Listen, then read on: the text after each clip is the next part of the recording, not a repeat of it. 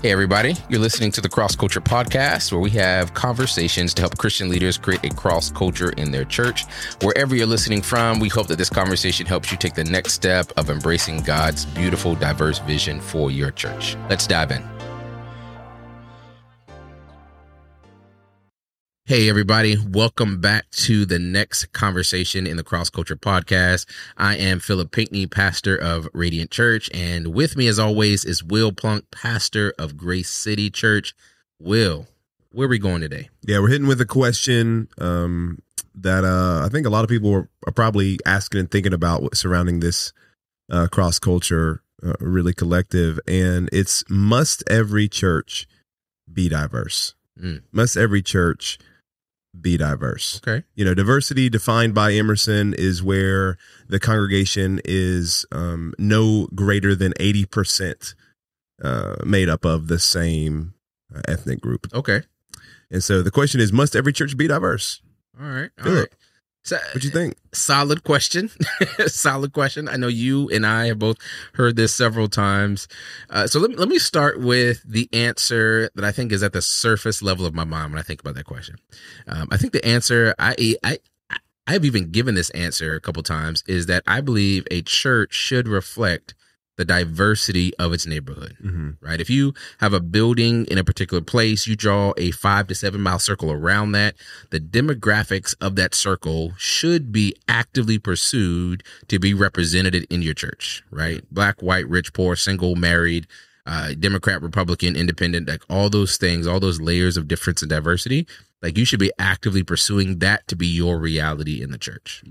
Now, have you heard that before? I've heard that before. And Yeah. I think that answer kind of creates some tension for some. Yeah, it sounds good though, right? It sounds good. It sounds good. It sounds good, but most churches aren't actually reaching the demographic right surrounding their church in our that's the modern tension. culture. I think that's the tension, is most churches, exactly what you just said, like the building is no longer the nexus of community. For most churches. Yeah. And I think that's actually going to continue to trend, where people are driving from outside of the neighborhood to a building to meet.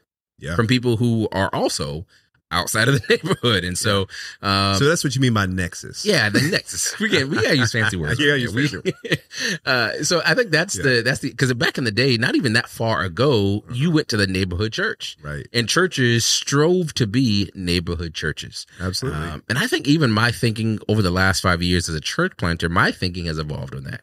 I think when I first planted, the immediate geographical surrounding was my highest priority. And I think that's where I started. So I'm not saying it's wrong. I think as I've grown in ministry and matured, and also as demographics have changed, I think the reality is churches are meeting places for people, not necessarily communal meeting places. Like, it's not like, hey, I'm going up the street to the community meeting center for church. It's I'm getting in my car, driving 15, 20 minutes outside of my community to meet with people who may not be geographically connected to me, but maybe values wise. Right. Maybe teaching wise, maybe all the layers of just things that people are looking for in churches. I think that's the reality. I don't think that's going to change. Yeah. I think we're going to live, especially in our kind of politically divided age. I think people want to go to safe places. People want to hear truth. People want to hear the preached word. And sometimes you have to drive past a few churches to get to the church where that really connects with you. Yeah. Have you found that to be Absolutely. I mean, you think about historically, First Baptist, Second Baptist, Third Baptist, First Presbyterian, Second Presbyterian. They were just going to the next. They were planting the next church across the river, the next side of town, and it's no longer like that. Yeah. But I think if the answer can't be solely based on the circle we draw around the church, it kind of produces some tension. Yeah. When we go, must every church be diverse? Well, Sure. what if I'm actively reaching a homogenous group ethnically because they're driving past some churches and I'm having impact with this group? And even I was having a conversation with a friend who's elder at another church, and he even said their church is a 10, 15-year-old church plant. And he said their church started off with the intention of reaching a specific demographic of person, which were actually wealthy, white, business owners Praise and God. businessmen. Who doesn't want to reach that demographic? I know. Right. He was like, I know it's like, he literally said, I know it's bad to say that today. He's like, I shouldn't say that. He's like, but that was an unreached people group in a sense in the place he was. And so we set out to reach that demographic. And I know of a church, in the Atlanta area, they had a visual up in their building. They would talk about their staff where they were trying to reach this type of person. This was their aim, a singular person. Y'all go Google, go look up the homogeneous unit principle when it comes to church planting. There we go. Because that was the way churches were planted. That's how you grew a big church. Okay, before we jump into the ecclesiological stream of thought, because we both have lots of thoughts on church planting in general.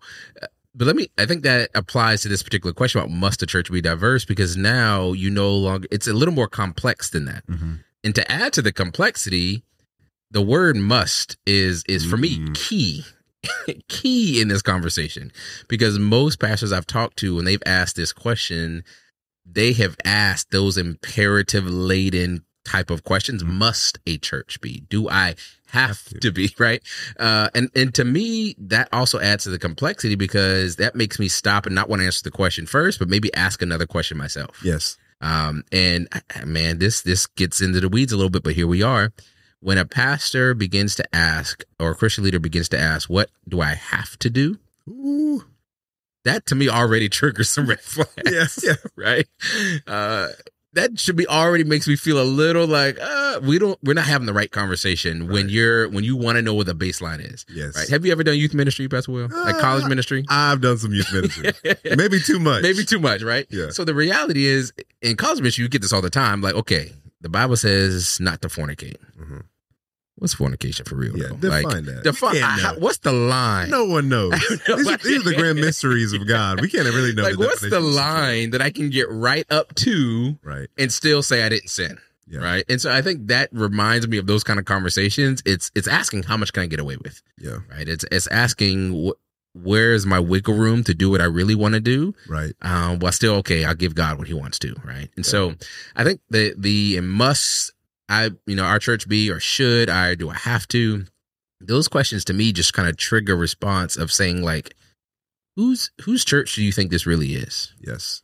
Now, mind you, I say this as a church planter, right? Church planters go into the business because they got an idea for their church, right? Yep. We didn't go to an established church. And so I say that looking at myself, because I came in with ideas about what I wanted my church to look like. And we're going to do this different. We're going to do this different, and all these other things.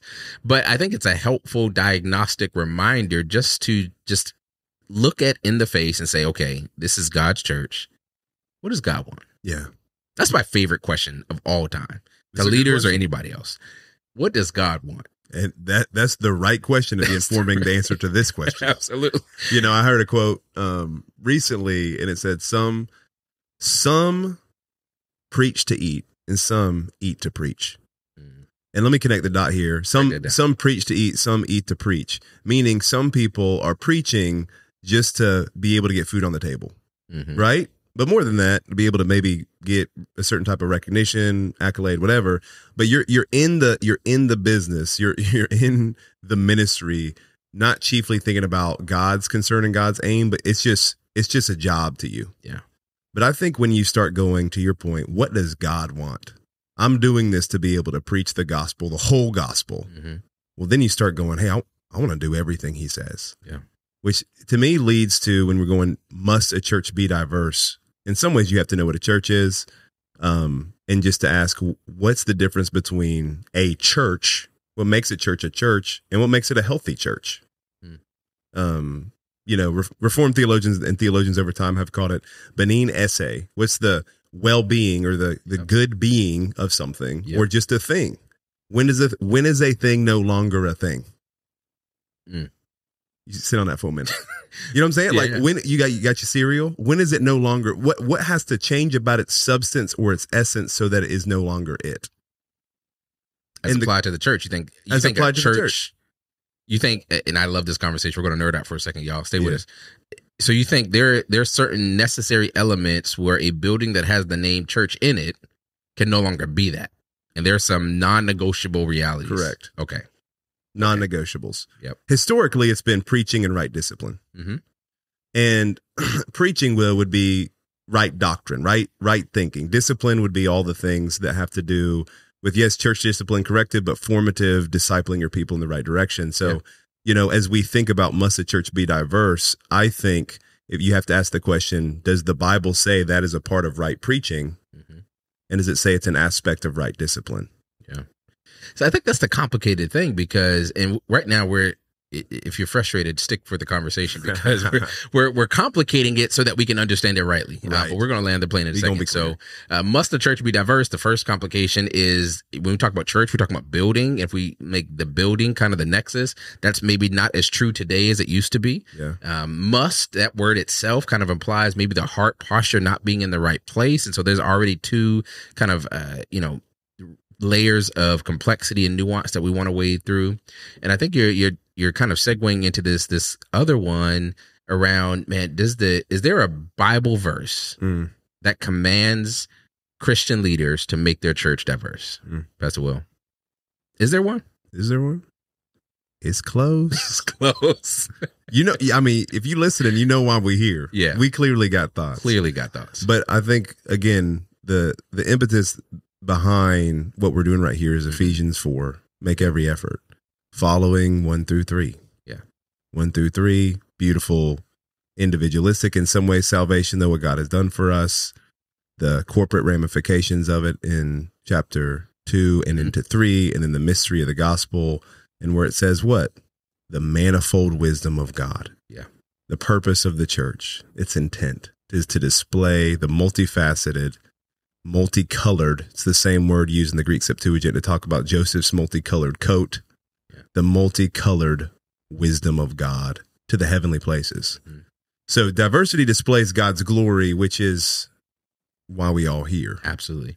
And I would even go so far as to say that diversity, specifically the way we talk about here, being a cross-culture church, is the byproduct of Christian character lived out in community. Say that. I think I might say that again. I think diversity, specifically this cross-culture reality that we're leaning in, is the byproduct of Christian character lived out in community. Yes.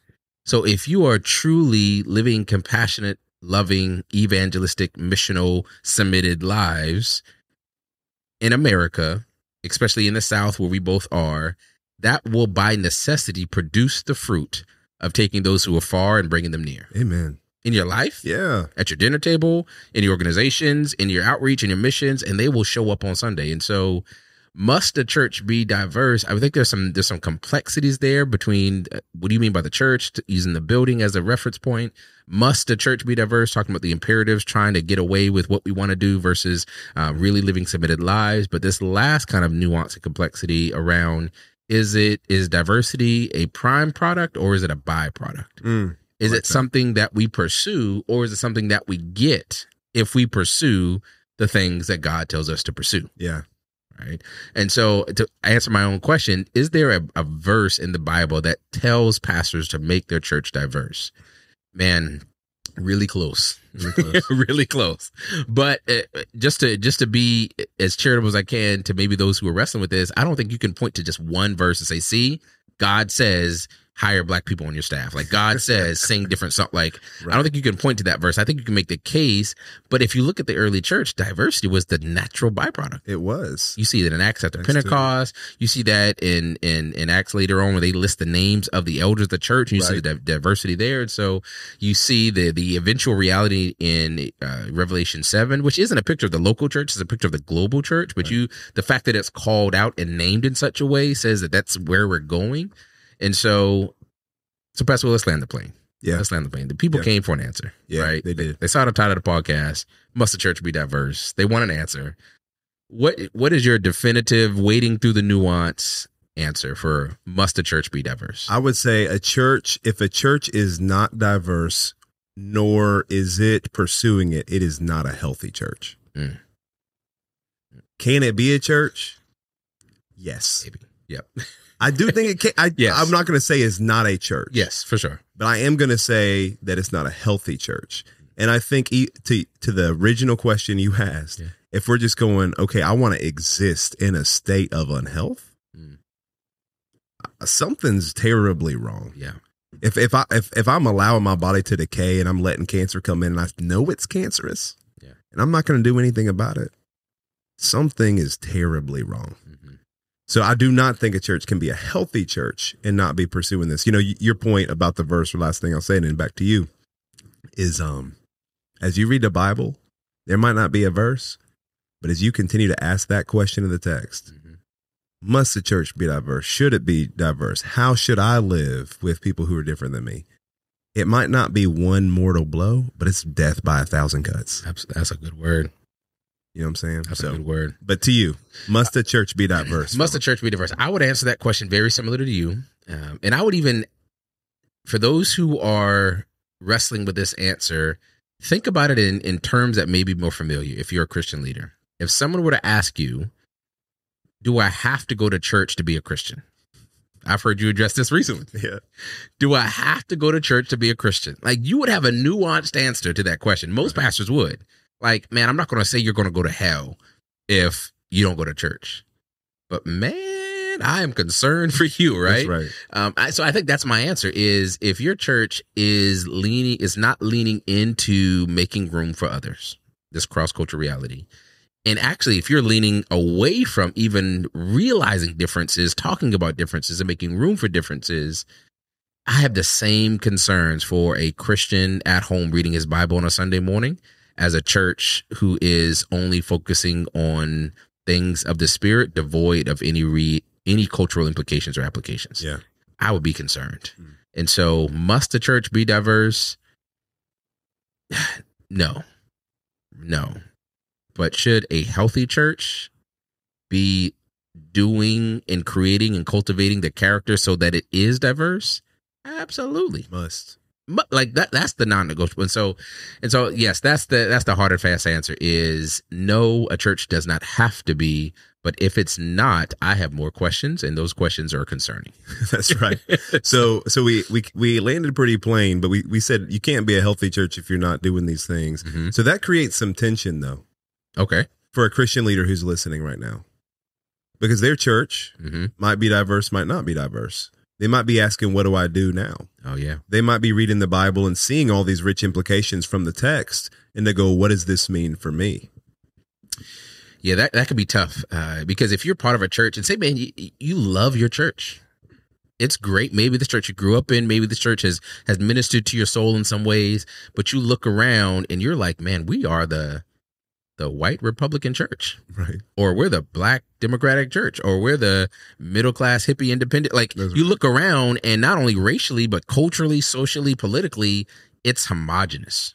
And you have been, once again, cut 1,000 times by the words of scripture, and you are convicted to this not be this way, especially when your friendships aren't that way, your neighborhoods are different, the school that you go to, that your kids go to, the parents are different. And so your world is more diverse than your church.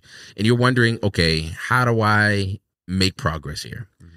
I would say two things. One, there's a structural reality and there's a relational reality. If you are a Christian leader in your church and you have a budget, you probably have the ability to make some structural changes. Yes. And we're going to talk about exactly what those are in a couple of weeks. But you have the ability to change the policies, procedures, and realities of your church in some ways. But maybe you're a lay leader or a leader that doesn't have as much control or say directly in a particular place. Well, you still have relational power. Yes. You still have the power to do something relationally through your church, but also in your life. Yes. Right? Don't have greater aspirations for your church than you do for your life. Say that. Let me just float that might out just there. slip by, but I'm just saying though, that's like, don't have greater aspirations for your church than you do for your life, right? Don't want for your church to be more diverse than you are pursuing on your own, in your own life, marriage, school, rhythms, kids, friendships, all that stuff. Because we have a tendency to point fingers and to say, you make my church diverse. Yeah. You make my church diverse. I want this hour on Sunday to be this picture of heaven while I go back and retreat back to my or we think we can just go, we can find one church in our city that's diverse and now we can attend. And so we've done all we need to do. I did my part. You didn't do, you just showed up. You know what I'm saying? You're like, you just, bro, you just showed up. So no, I think it is. We have to recognize its implications for our own life. I appreciate that. So there's something that everybody can do. Right. If you have the power of the budget, if you can spend money in your church, if you employ people in your church, you need to be thinking not just relationally, but structurally. Yes. You need to be asking the questions, why don't people who are different feel comfortable coming back? Yeah. Because the reality is people come.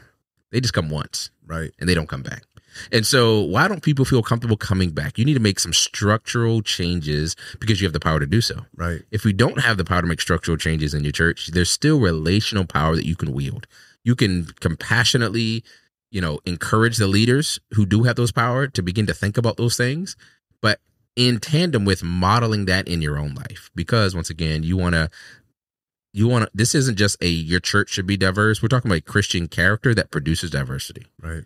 That's what we're hoping for. Yeah. So if you get a bunch of Christians in one place who are embodying the character of the kingdom, that community should be diverse. Mm-hmm. But so should your home. If you're embodying the characters of the kingdom, humility, gentleness, patience, making room and allowance for each other's faults, like that should also be true there. And so there is something that everybody can do, whether you have the power of the purse or you're a preacher or a leader or not.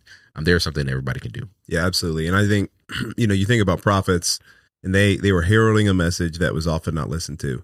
And so, there can be times when you need to make a different decision about where you are. But I think at the same time, we first got to go, how am I being faithful with what God has entrusted to me in the church that I am in the space that I am in the life, in the work, in the neighborhood, in the business, how am I being faithful with what God has given me? Because that's what he's going to hold you accountable to, not the talents he's given somebody else, the talents he's given you. Yeah. So with your knowledge, what are you going to do with it? Because he'll hold you accountable to the knowledge you have. Sure. So if you're aware of God's vision for the church, he's going to hold you accountable for that. Mm-hmm.